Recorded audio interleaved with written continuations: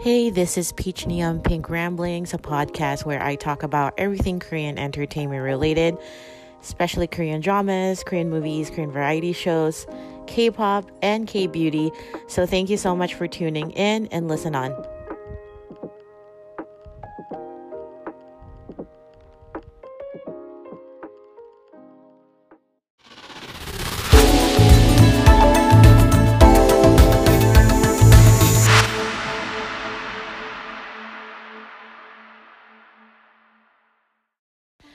Hey everyone, today is a Tuesday. It is what is today? It's May 26th. It's right after Memorial Day weekend. Yeah, it was Memorial Day yesterday, so it was a holiday here in the States for us. It's a pretty big thing for us here in the States because we're slowly reopening our state here in California, and Memorial Day yesterday was probably like the biggest weekend so far since we've been in quarantine and shelter in place because of this pandemic, COVID-19 that's been going on in the past few months, as you guys also know. But welcome back. I am finally back this week with podcast episode 19. So welcome guys. Welcome to the 19th episode of my podcast. We're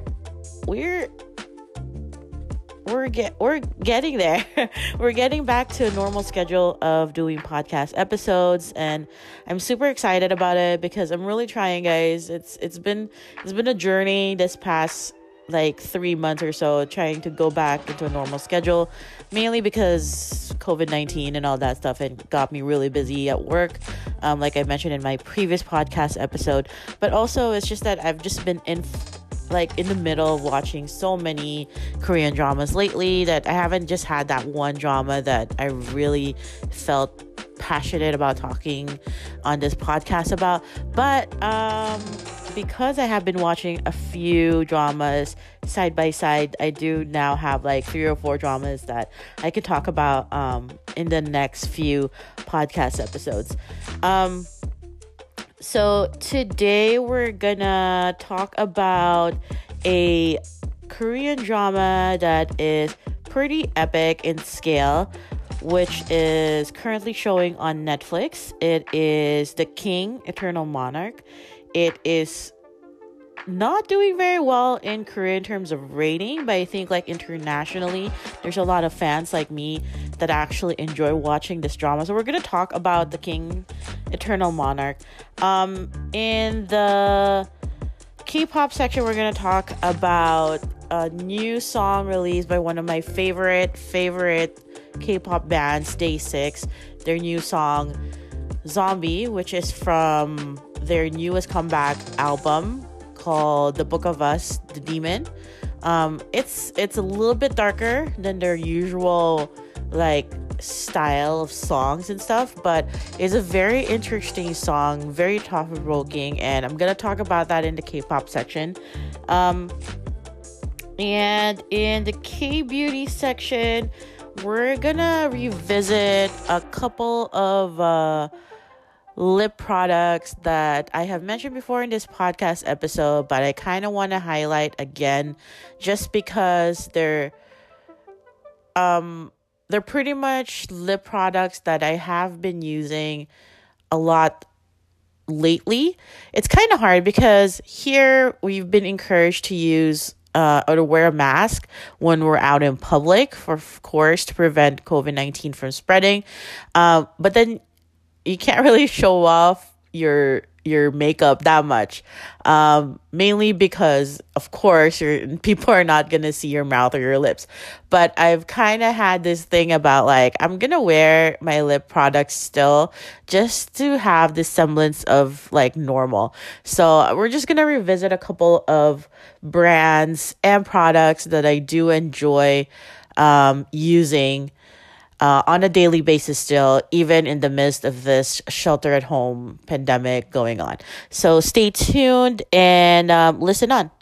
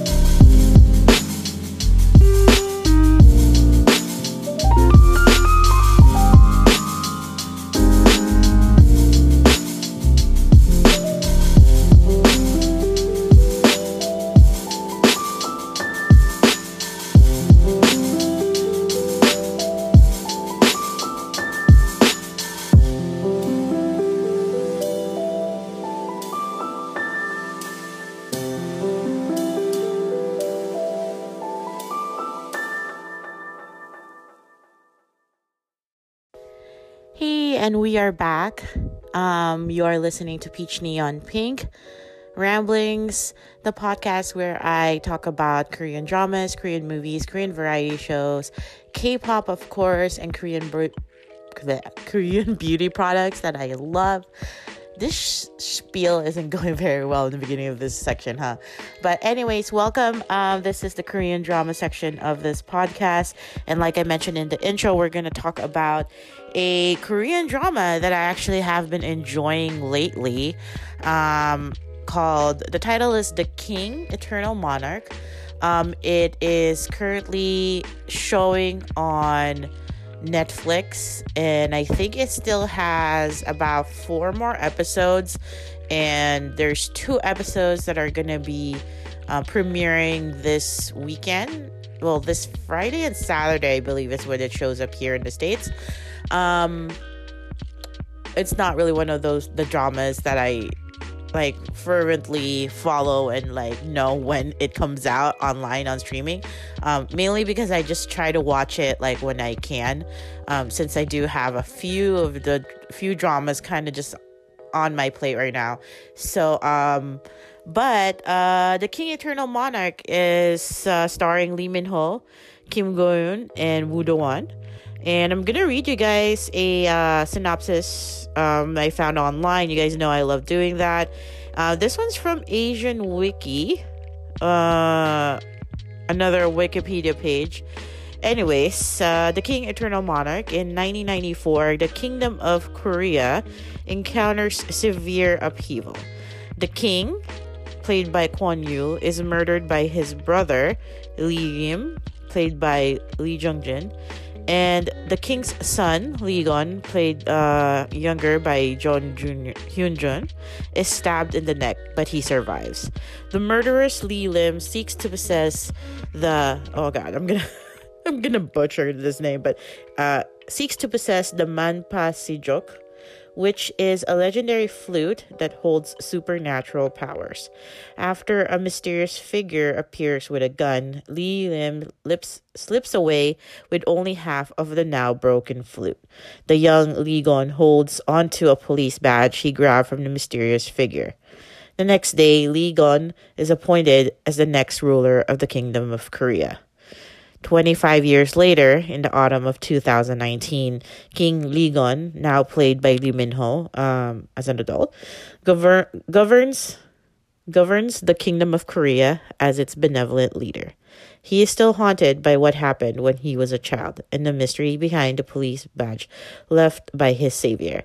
The police badge he held was issued November 11, 2019 for Lieutenant Jong Tae-ho.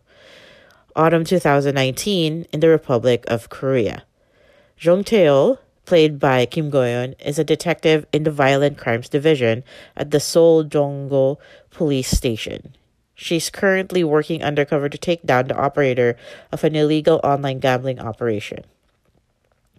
Meanwhile, in the Kingdom of Korea, King Lee Gon chases after someone that is dressed like a rabbit with a clock. King Lee Gon has a feeling that the person dressed like a rabbit may be his mysterious savior from 25 years earlier. King Lee Gon mounts his horse Maximus and enters the forest. Soon he crosses over from the Kingdom of Korea into the parallel world of the Republic of Korea. Lee Gon finally meets Detective Jong Tae-ho. So that's a little bit of a summary of the story. Let's talk about the basics, I guess. The King Eternal Monarch also goes by the title Eternity of a Monarch, also in Korean, Jo King Yongwoni Gonju. It is currently airing on SBS in Korea. It's produced by Studio Dragon, which is one of those production houses in Korea that are known for their epic production value. I think they were also I believe that they were also the production company who did Kingdom, that I mentioned, I've talked about before in a previous podcast episode. The King Eternal Monarch is currently available with English subtitles, like I said, on Netflix. They're going to be airing episode 13 and 14, I believe, this coming weekend. Um, this is this drama was really talked about a lot while in production because it's a big deal because it's helmed by one of the most probably well-known, most famous Korean drama screenwriters, Kim Yoon-suk. You might know her even if you're just a casual fan of Korean dramas. Unlike me, who've watched a lot of Korean dramas in the past decade, but Kim Yoon Suk is the brain behind like Korean dramas like The Heirs, which stars Lee Min Ho as well, Secret Garden with Hyun Bin, Lovers in Paris, classic Korean drama. A little bit cringe-worthy now if you watch it, but back then it was like the classic Korean drama to watch. Descendants of the Sun with Song Joong-ki, who, I mean, everybody knows Descendants of the Sun. Like, it's like a worldwide blockbuster hit of a Korean drama. Goblin, which has Gong Yoo as the lead. Kim Go-yeon is also the lead on this, on Goblin. And that was also a big blockbuster hit. Most recently, probably that people know her from is Mr. Sunshine with Lee Byung-hun. Also on Netflix. I watched Mr. Sunshine, but didn't finish it. I mean, I'm a huge Yoo Yeon-suk fan, but it was just not clicking for me. But it was also a very epic, kind of more historical drama. So there was just a lot of buzz about this drama, mainly because of the writer, since she's known to write these epic, very large, very opulent productions of a Korean drama. The stories are always very big and like just like over the top. But also it was also very talked about because Lee Min Ho, who has been doing his mandatory compulsory military service for the past 2 years, recently got discharged from his military service, and this is his first like literally comeback project, and everybody was just like looking forward to it because he's been gone for 2 years. He hasn't really done any dramas or movies for that matter. You might know him from The Heirs. I know him from Boys Over Flowers, which is another one of those really classic Korean dramas now that a little bit cringy if you watch it now, but it's like a definite classic. It's also available on Netflix if you want to check it out. But that's how he was in a couple of like little kind of lesser known roles, but Boys Over Flowers solidified like pretty much Lee Min Ho as like a top K-drama actor. It was probably his first lead role even before The Heirs. And it was just like it was one of those Korean dramas that no matter how bad it could be, it was gonna launch all of its actors and actresses into stardom because it has done that for the other adaptations of it in other countries. Like, you know, it was Meteor Garden, the original Boys Over Flowers in Japan. So it was already like a drama series that when it got adapted into a Korean drama, that it was definitely gonna do well, regardless of how bad or how well it was written or how well it was executed. So that's how I was introduced to Lee Min Ho. I was never really a huge fan of him. Like I didn't really follow his career. I knew from Boys Over Flowers that he really kind of got like became an A-list and he got all these roles. But after Boys Over Flowers, I didn't really watch much of his Korean dramas. It just wasn't like appealing to me, even though I enjoyed watching him in Boys Over Flowers. He really does I mean, let's talk about that. In Korean dramas, there's that cliche kind of like archetype character of the chaebol character, which is usually the male lead who is rich, and a little bit of a sagaji, like a little bit like too condescending and rude, or you at tsundere, like usually like very cold outside but actually soft and caring and warm inside, and he has a lot of like emotional baggage, and that's usually the archetype of the male lead chaebol character in Korean dramas. I mean, of course chaebol can also be like a woman, of course. If you remember Veronica Park from what is this, the series lately? I can't even remember. But it's Veronica Park in one of the Korean dramas before, last year or sometime this year, was a chaebol. So there's definitely like female chaebol characters, but usually it's the male lead, right? At his peak, Lee Min Ho, I think, really does well in playing the chaebol character. He really does well in playing that kind of rude archetype, like Sagaji character, which he did very well in Boys Over Flowers, of course, as Gu Jumpyo, and on The Heirs, that was like peak chaebol Lee Min Ho character. In a way, here in The King, Eternal Monarch, he's the ultimate chaebol character, because in the parallel kingdom of Korea, he is a young bachelor, very good looking king that has all the riches of the Republic of Korea at his hands, like at his grasp. So he's kind of like probably like the ultimate chaebol character. And at first you kind of think that, because in the first few episodes he kind of really plays it off as that what you expect of a chaebol character. He's commanding, like cold, and a bit of a tsundere. But then you realize that Lee Min Ho has grown a lot as an actor, because this role as Lee Gun is a little bit more nuanced than any of his previous roles, mostly chaebol characters.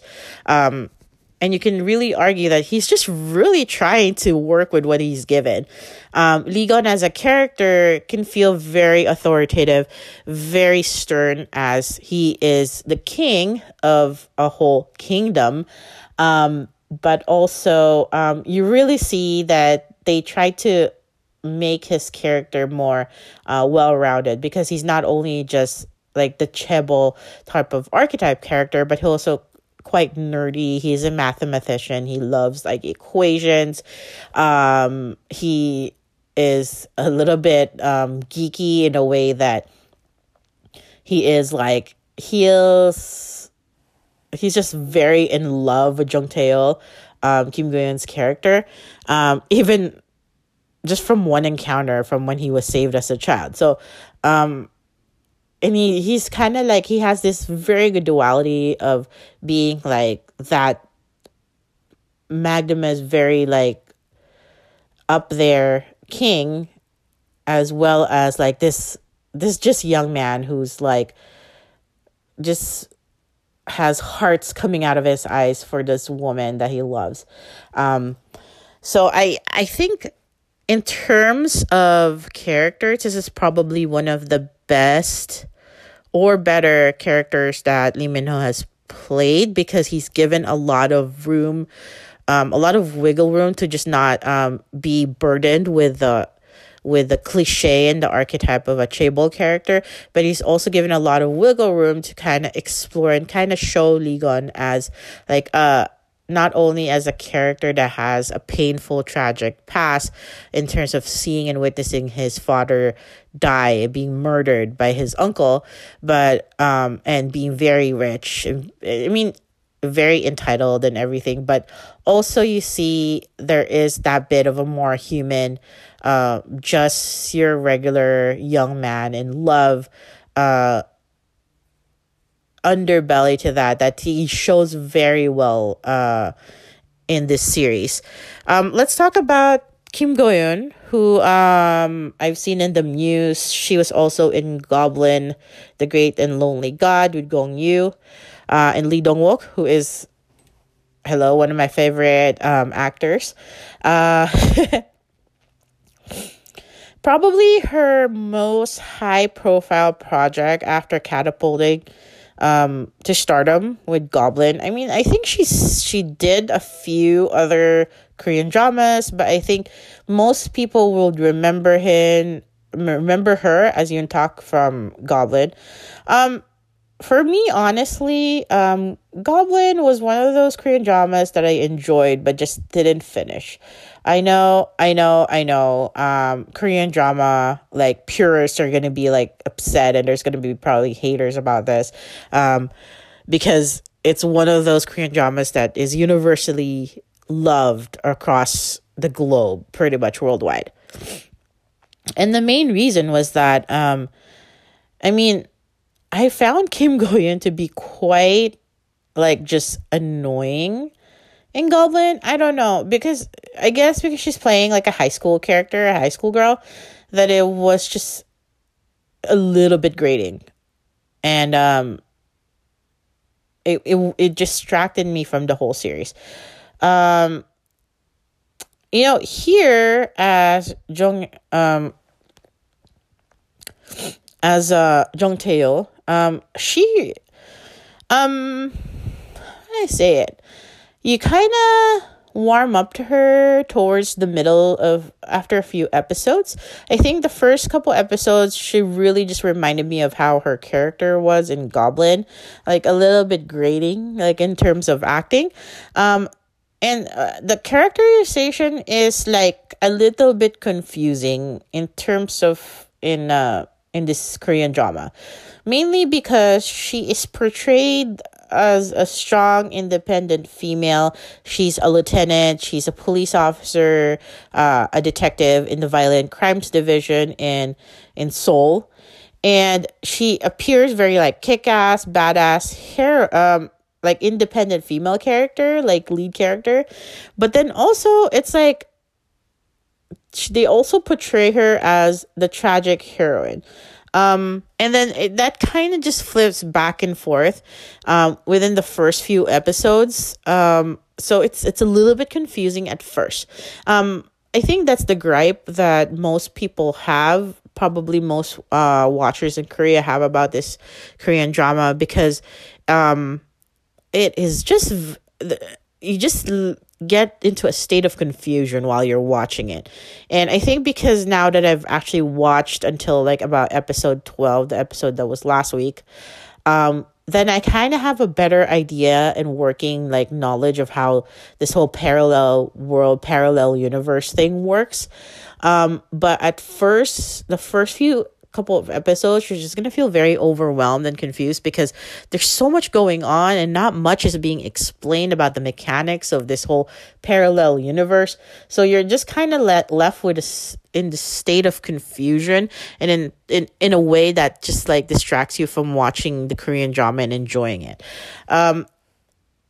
That's like my gripe about the character too. Jung Tae-il is like really quite badass. She is, does well on her own, but she's also being saved by the main lead, like a lot. She's being saved by Lee Gon like quite a lot, even in the first couple of episodes.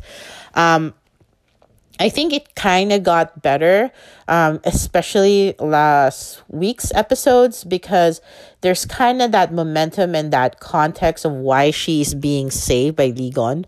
But in the first few episodes, I feel like Kim Go-eun kind of got like the short end of the stick. Like, I feel like this character was supposed to be the character that's gonna make her. Like, she's already like quite a well-known actress.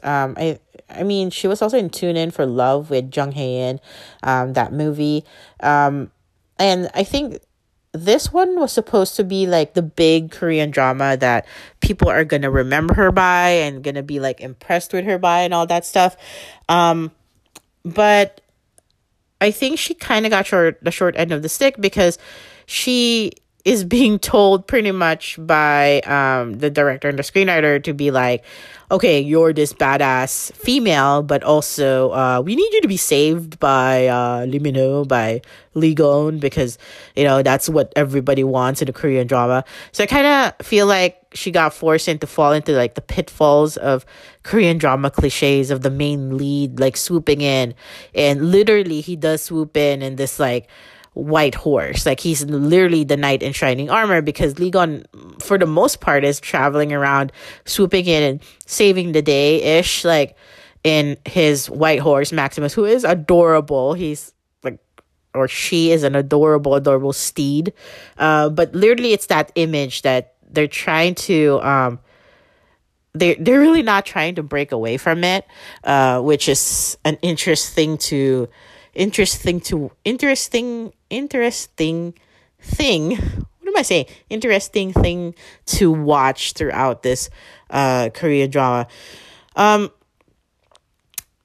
mean, now I'm just like, I feel like we'll talk about episode 11 and episode 12 in a little bit, but that kind of saved my whole like idea about Kim Go-eun and her chemistry with Lee Min-ho, just because they really kind of like got out of the trappings of like they dig them pretty much. I feel like the director and the screenwriter had dug themselves into this hole of like Korean drama cliches, like this is what we need to show on screen so people would watch this Korean drama, and they kind of like got out of that in episode 11 and episode 12.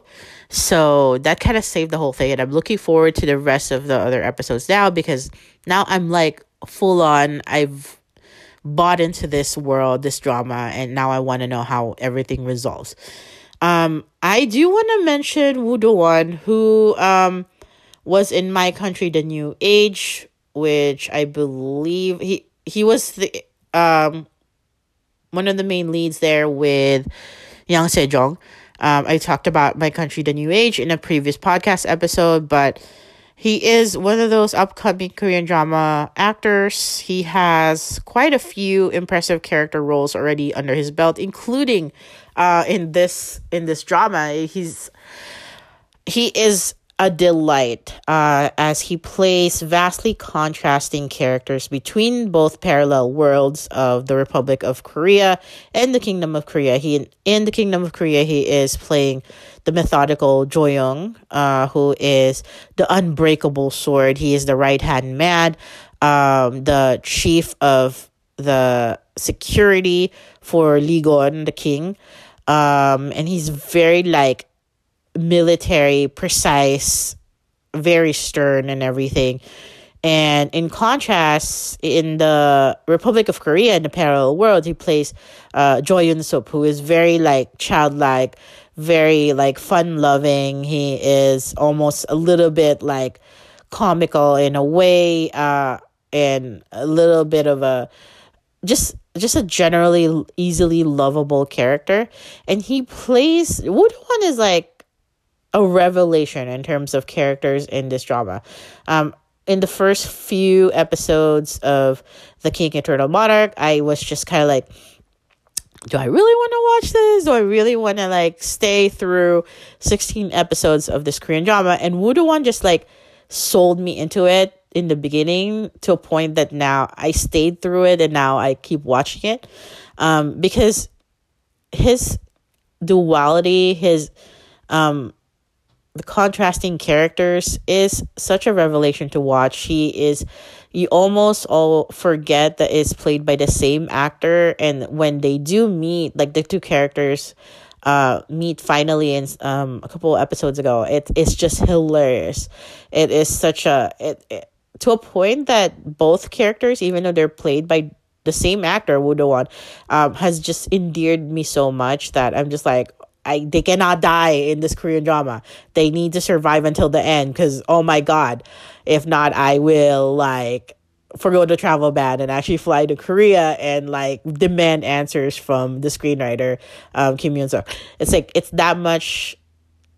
that compelling that like that I'm just so endeared to both characters, just because it's the way Woo Do-won has acted both the characters, so well thought out, completely like fully realized both characters in both parallel worlds. That's what makes it so interesting to watch. In contrast, Kim Boo-yoon also plays two characters. She plays Jung Tae-ho, and also in The Kingdom of Korea, she plays Luna, which is like a very mysterious kind of like criminal, con artist type of character. But it's just we haven't seen her that much, and the way Kim Boo-yoon plays her is kind of very sullen, and she's supposed to be the most strongest character, but I feel like in a way she's not really.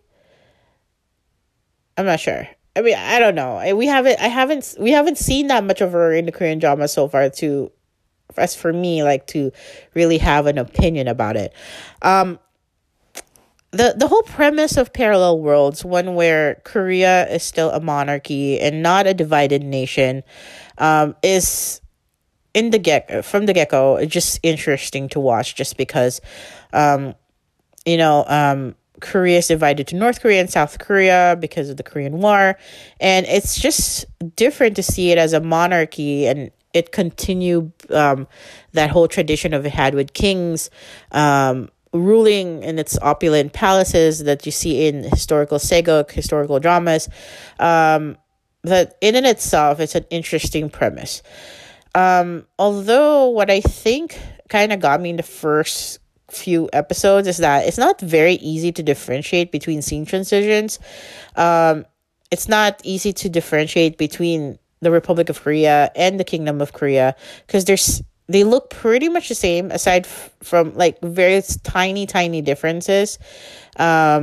And it might have benefited if it had like a different color grading, or maybe it's intentional that they're supposed to they purposely did that to confuse the viewer like me, to be like, I'm a little bit disoriented and I don't know if this scene is going on in the Kingdom of Korea or if this is going on in the Republic of Korea.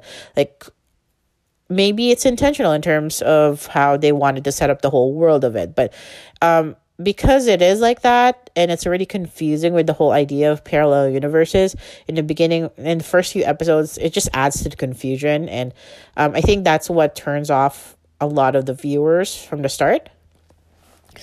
Also, plot lines are a bit convoluted. There, in the beginning, there is already several story arcs are introduced but are not moved forward, especially with the big bad, the big villain, Lee Rim. He is kind of a bit like, at first, you don't really understand his intentions of what he's doing. He just kind of pops up in a few scenes, like menacingly, like a little a little bit just like Voldemort in the Harry Potter series, that you don't really see that much, and it turns out just quietly gathering his like Death Eaters. So there's all that. So I mean, it made it very convoluted, and that added to the whole confusing plot line that I'm glad we've passed now.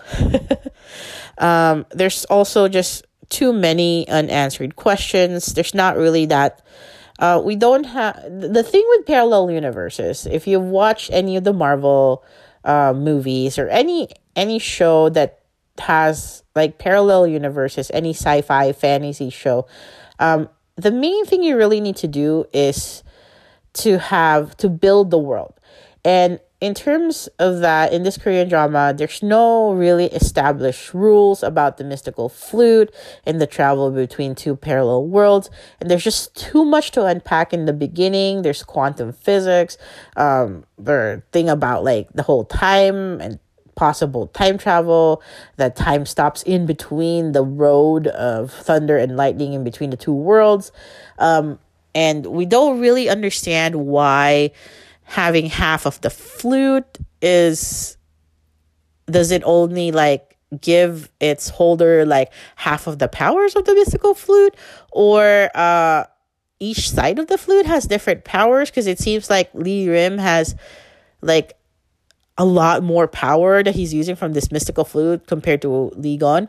Or is it just Lee Gon hasn't like really delved into much about it and hasn't discovered the other mystical powers of the flute? Like I'm not too sure about it. It's not, there's a lot of unanswered questions, mostly about the travel between the parallel worlds. In last week's episode, things kind of became a little bit slightly clearer, I would say. Because you start to see certain little things that they introduced in the first half of the drama show up more clearly and more in context. Because whenever either Lirim or Lee Gon travels in between the worlds, the world stops. And Lee Gon explains it in this expositional type of scene that each time it is multiplying exponentially. I'm not that big of a math person, so it took like a while to really like figure out what he's saying, because it gets kind of like a bit too much, as with most of the series. But pretty much it's the time that stop, the amount of time that stop multiplies exponentially. So eventually, like each time, it's like it goes from just seconds to minutes to hours and to now days of like just like being on freeze, like on hold. One of the scenes of Lee Gon and Jung Tae-il in church, time stops, probably because Lirim travels into the other parallel, to the other world.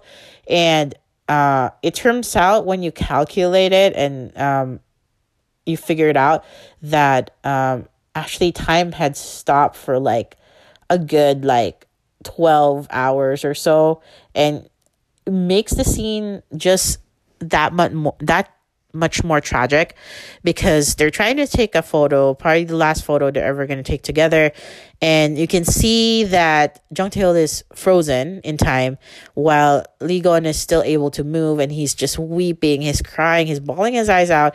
And when you realize that's actually he was doing that for a good few hours, then just makes the whole character a lot more tragic, the whole situation a lot more tragic, because he is there with the love of his life, and she's stuck in time, and he's still moving through time unchanging. So it makes it a lot sadder in a way.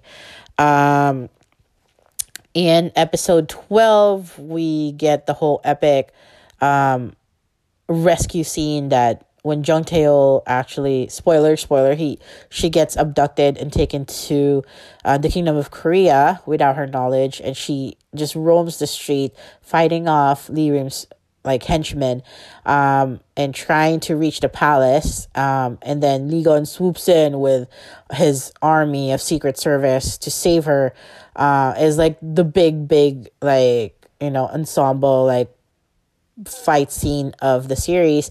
But also in episode 12 we get like probably something that was bothering me, because the chemistry was just quite odd during the first few episodes. Like you feel like Lee Gon is very head over heels in love with Jung Tae-il, and it feels very disjointed and not organic. And then we get to episode 12, last Saturday's episode, where they have this scene in the church, which was very tragic, but also quite romantic and lovely. And then we get, like, probably one of the most well-acted kissing scenes in Korean drama. I mean, I was a little bit taken aback because this is being shown on SBS, which is, like, a normal TV channel in Korea, and they're usually a lot more conservative. This is not shown on like OCN or TVN or JTBC, which are cable channels that end up to be a little bit more racier in terms of their like kissing scenes or sex scenes compared to the normal broadcasting stations. But we get this like really just interesting neck kiss throughout the series. Lee Gon like threatens Jung Tae-il jokingly that, you know, most people who act this way towards me are beheaded because I'm the king and I can order people getting to be beheaded if I want to.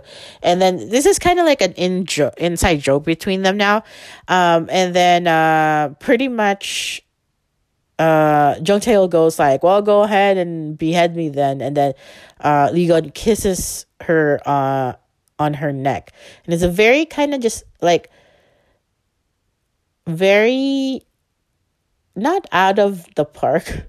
I mean, you can kind of tell Lee Gun is capable of doing that, but also it's just straightforwardly very sensual. He kisses her on the neck, and you can see the visible change in and shock in Jung Tae's eyes and her facial expression. And he just goes for it. He just goes for like this very deep kind of like very like different type of kiss, I think. And then I think for the first time in this whole drama that I felt the chemistry.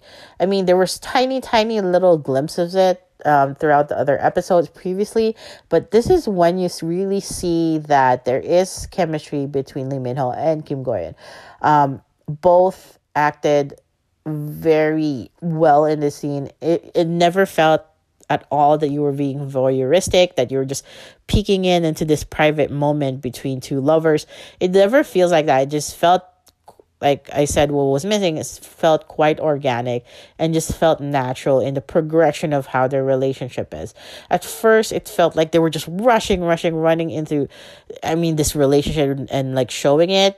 And then we get all these quiet moments now that just really emphasize that and makes it just so much more like realistic. But overall, I think it's very interesting each episode to the next. I mean, there's a lot of theories that people are working towards, and I'm not going to go into it. But overall, if you've already started watching it, The King Eternal Monarch is one of those Korean dramas that you just need. The pacing is a little bit slow in the beginning. There's a lot to unpack. There's a lot to comprehend and just get your head around. It's not one of those Korean dramas that you can turn off your brain. You have to really focus and make sure that you're listening and you're paying attention to every detail. But I am looking forward to the next 4 episodes, and hopefully, I have a feeling it's not going to be a happy ending. I feel like it's kind of going to be tragic. Maybe almost to the Hotel de Luna kind of like tragic, sad ending. Who knows? But it feels like it because just the way it's going and the way what you kind of figure out from the whole parallel universe travel thing, that it's probably their relationship's probably not going to be the most sunny. It's probably going to be quite sad and tragic. But as with any other Korean drama, it's the story, and sometimes you just got to live through it. So yeah, that is The King, the Eternal Monarch. We're going to talk a little bit about what else am I watching right now? Like I mentioned in another podcast episode, I'm still watching Hospital Playlist, which is an excellent Korean drama. I'm probably going to talk about it on the next podcast episode, hopefully next week. I've also started a new series that's on Netflix called The Mystic Pop-Up Bar. This is starring Hwang Jung-hyun, Yuk Sung-jae, and Choi Won-young. This is a original Netflix series. It's based on a webtoon, but this is about a young man played by Yuk Sung-jae who has a unique ability and begins working for a centuries-old bar owner played by Wang Jung-hyun, who resolves her customers' emotional troubles by entering their dreams. I've watched like a couple of the episodes so far that is on. I think there's a new episode tomorrow, Wednesday. So or two new episodes, I believe. But I am really looking forward to watching it. It seems like it's a really good series. And it has, now that I mentioned Hotel de Luna, it has a very Hotel de Luna feeling to it with the whole fantasy and stuff, and resolving people's issues, except this one. In Hotel de Luna, the main lead is resolving the issues after they've died and before they go to the afterworld. And here, they're resolving it with living people, most of them. So it's a little bit different. If you've watched Amongst the Gods, that two Korean drama series, there's two dramas in that. There's two movies in that series. Then it's you kind of have a working knowledge of what they're talking about, and of the characters. But I'll probably talk about that Korean drama as well, if I really get into it. So yeah, that is the Korean drama section of this podcast. Stay tuned for K-pop, where we're going to talk about Day 6.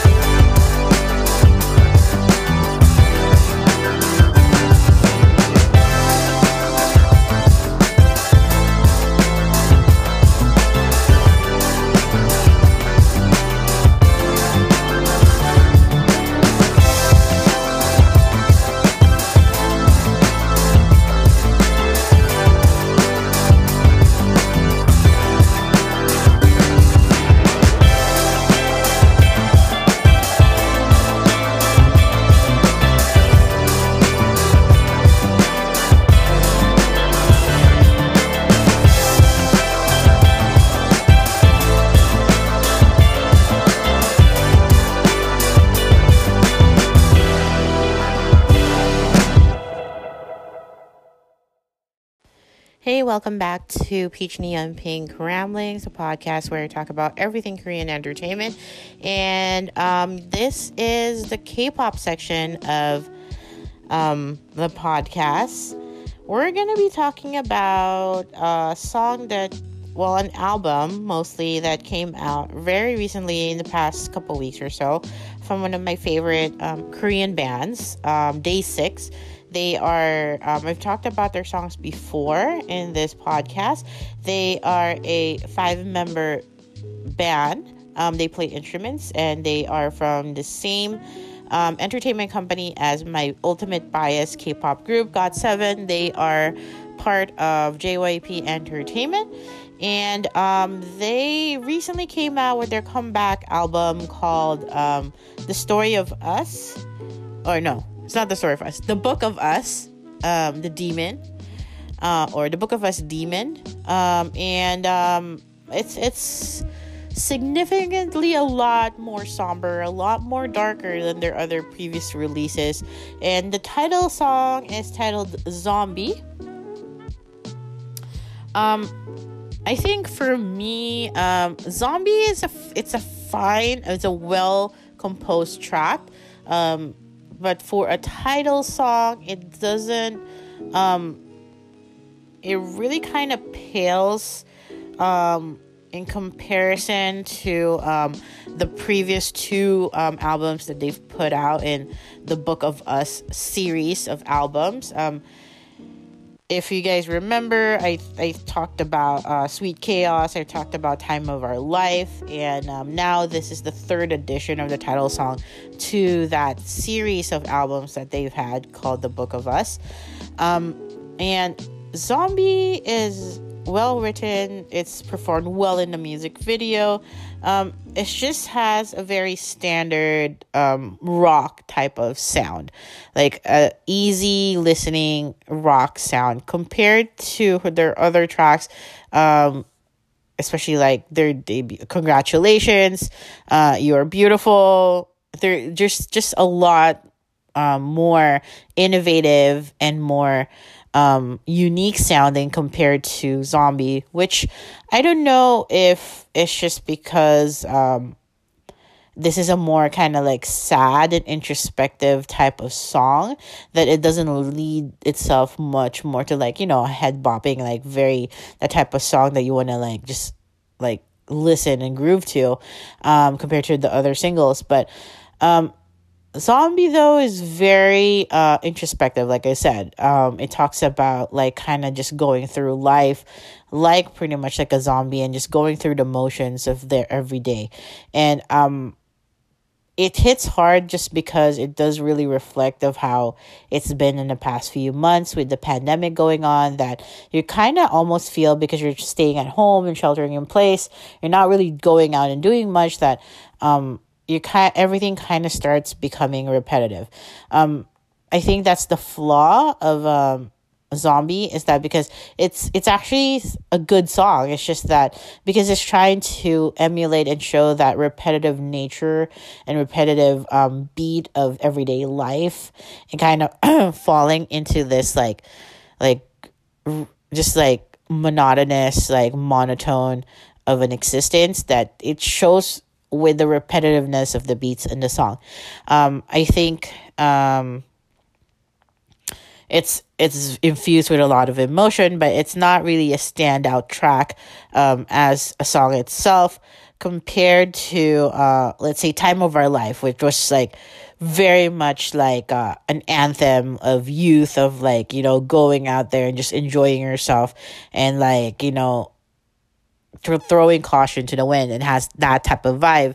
And also compared to like the more recent title track from the Book of Us, Entropy, Sweet Chaos, which that album was a very good second foray into the series, because Sweet Chaos just is chaos. It's like showing like the chaotic, like just ridiculous ways that plans can go awry, and like things can just like go bad, and it's like a swirl of like things like just happening.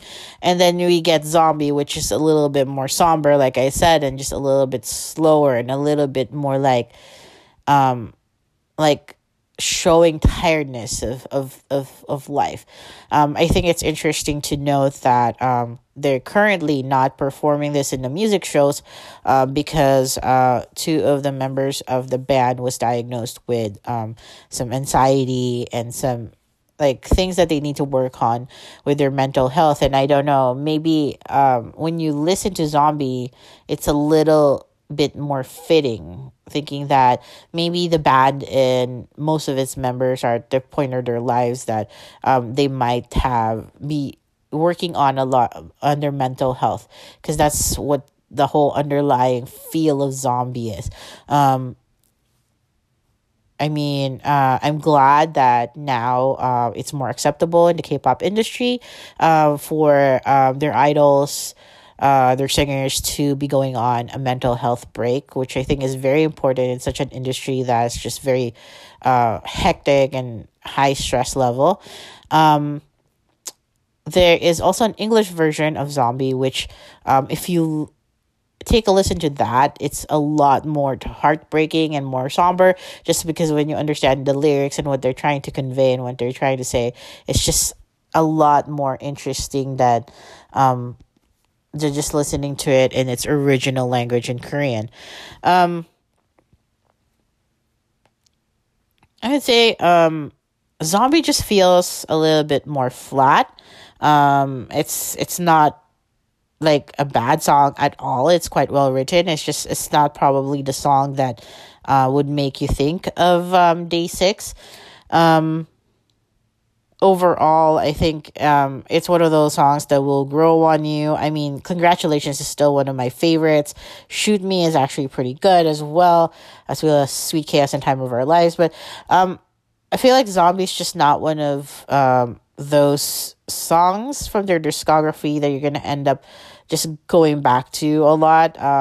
It feels more of like a B-side rather than a title track. The other songs in The Book of Us, Demon, is actually also quite good, but there's just not any standout tracks, which is unfortunate because last year one of the concerts that I have been fortunate to actually watch and go to is Day 6's concert when they were doing Gravity, their concert series and stuff, and it was so good. It was such a high energy type of concert, and those were the songs that I enjoyed that much from that I enjoy very much from Day 6. So I'm a little bit saddened that Zombie is not one of those songs that really caught me compared to their other songs. It's still definitely a worthwhile song to listen to, but I wouldn't suggest it as a song to start off when you're just trying to get into Day 6.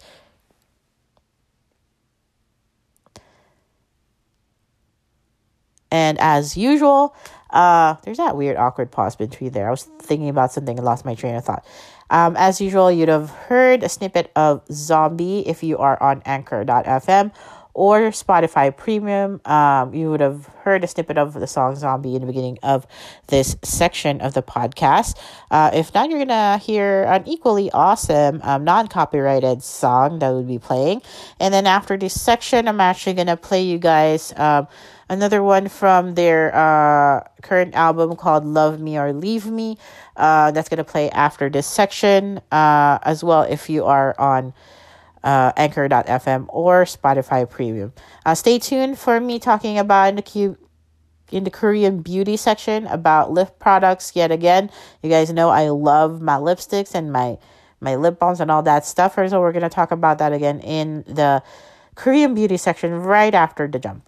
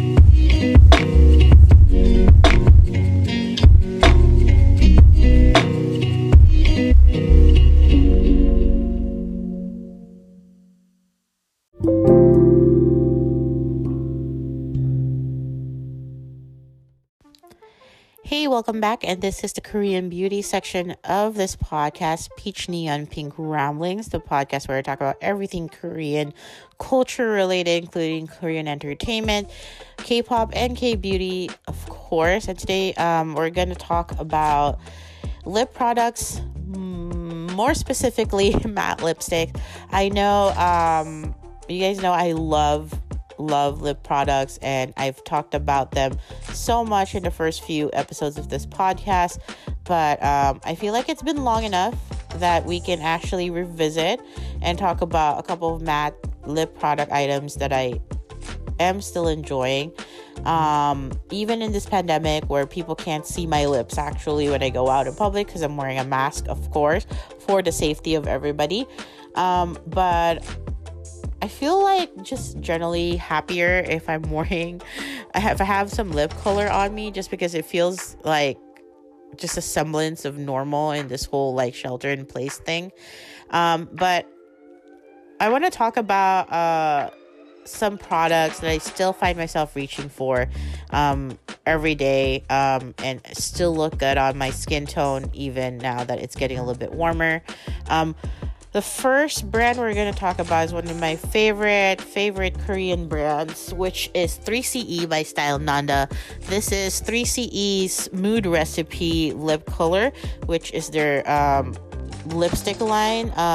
They have a lot of matte shades. The shade that I specifically use is number 221, which is Mellow Flower. Mellow Flower is this beautiful kind of terracotta rose, more towards the orangey side lip color. It's quite beautiful. I've almost down to the end of it, of the tube that I have. You do have to pay a little bit more just because it's actually imported from Korea. So it's a little bit more expensive than if you were in Korea and you were buying it off at the store. I think in the store it would come out to be like about $15. If you're buying it here in the States and you're having it shipped over, it's about like a little bit more than $20 to $24. It depends on the shade and how rare or limited it is. But Mellow Flower is one of their standard matte shades. You guys know I love matte lipsticks. I do have quite an oily skin, combination oily, and my lips tend to get oily as well, or like it's just easier for lip product to come off. I like my lipsticks to be matte. I just feel like that looks much better with my complexion and how my face is. It looks much better overall. And in terms of matte lipsticks, 3CE's Mood Recipe is definitely one of the ones that are up there in terms of quality, because the hues are perfect, but also the formulation of its matte lipsticks are just like that enough dryness that it's not going to show up like more of a velvet or a cream finish. There's a little bit of a sheen. This one's perfectly matte, but it's not drying at all. If you put like lip balm before you put this product, totally fine. You put it without lip balm, it's fine. And the packaging is this simple, minimalistic, like color that shows what the shade of the lipstick is outside, and it's matte. It's just a good lipstick to hold on to, and it doesn't slip from your hands if you're putting on your lip color. In general, overall, like up there in terms of the lipsticks that I love, and it is like an all-star across the board. The other product that I want to talk about is from Clio. This is called Mad Matte, and this is actually number 6, which is Sensual Pepper. When I first bought this, I bought this at KCON last year. I'm so sad KCON's not going to be happening this year, of course, because conventions are way too many people, and, we don't want to spread COVID a lot more than, it's already spreading. But I bought this specific shade of Mad Matte from Clio at KCON in their K Beauty section, and it is a matte kind of like deep red color. And it is more of a deeper color compared to Mellow Flower. Clio also does a really good matte line of lipstick. Mad Matte, as it is called, is this small round tube that also reflects the color inside. And this one's a more deeper kind of orangey red shade that just works perfectly with my skin tone. Also not very drying at all. It has very good staying power. I wear it the start of my 12-hour shift, and it lasts quite well throughout the 12 hours. And it just has like a very pleasant way of how it applies. Very smooth and creamy actually to a point, but then when it comes on, it's totally matte. Like you don't have to worry about it at all. I really wanted to get a couple more of products from Clio, especially the other shades in their Mad Matte series, but it's been kind of hard getting them now. But in the future, I'm probably going to try to try a lot more of their shades. Especially, it's so handy because it's actually very small and it's easy to put on your pocket or in your purse. It doesn't weigh that much, but it has quite a lot of product for a little tiny packaging. It is 4.5 grams or 0.15 ounces. Compare that to the 3CE one, which is I think like about 4 grams or so. It's a little bit more than the 3CE, even though it's a smaller packaging. So yeah, it's one of those that I just love using. It's actually one of my go-to lip colors these days. It's like a fierce red, but with a hint of orange and a little bit deeper, so it's definitely wearable any time of the day. The next product that I want to talk about is from Peripera, another brand that I entirely love. This is their Ink Airy Stick number 9. Number 9 is Emotional Red, and at first when I purchased this was 3.6 grams, so it's a little bit less than all of the other lipsticks I usually use, which is usually around 4 grams. And this one's really petite. It's like a little tiny little bullet of a lipstick. And this one, when I first bought it, I was a little bit afraid because I thought it was going to be a really bright red, like that very typical like bright red lipstick that you would think about when you think about red lipsticks. And it's not actually. It's a little bit of a softer, kind of brighter compared to the shade of Mellow Flower, compared to Sensual Pepper from the Mad Matte Sensual Pepper.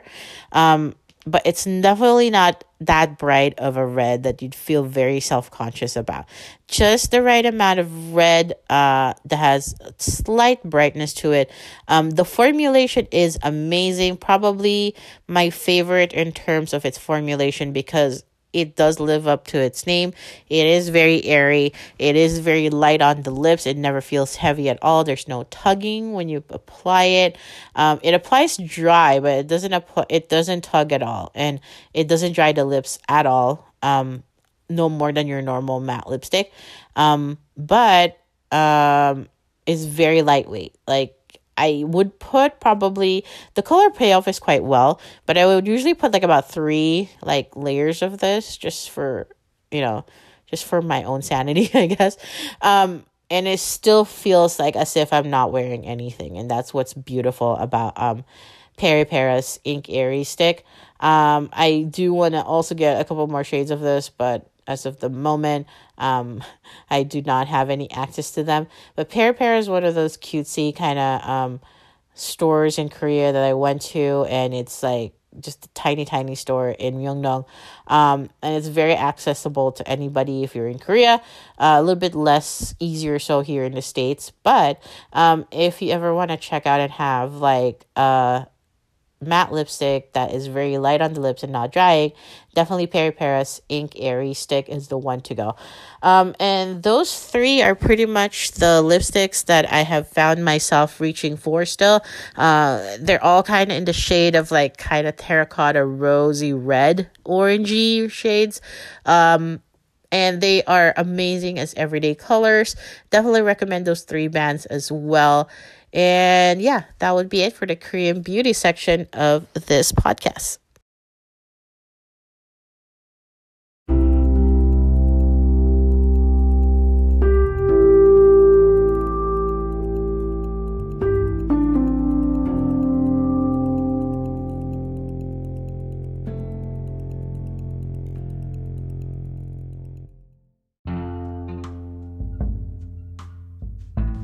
And you have reached the end of this podcast. You have successfully listened to me ramble about Korean dramas, K-beauty, K-pop for a good almost a little bit more than an hour.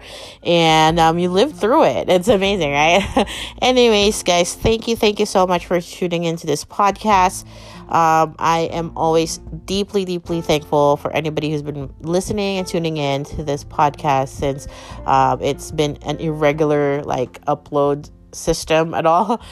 So thank you for still staying through with it. And I'm hoping to come back with another podcast episode sooner than later. But in the meantime, let me know what you want me to talk about by reaching us at anchor.fm/peach neon pink. Neon has two N's /message, or you can always tweet me at our socials at peach neon pink. Neon has two N's. You can also go to my website at peachneonpink.com. Neon again has two N's, as with everything. And I post some blogs there, blog posts, and talk about other stuff, ramblings, and all that, everything else. And thank you guys again for listening, and I look forward to talking to you guys later, sooner than later, hopefully. Yeah.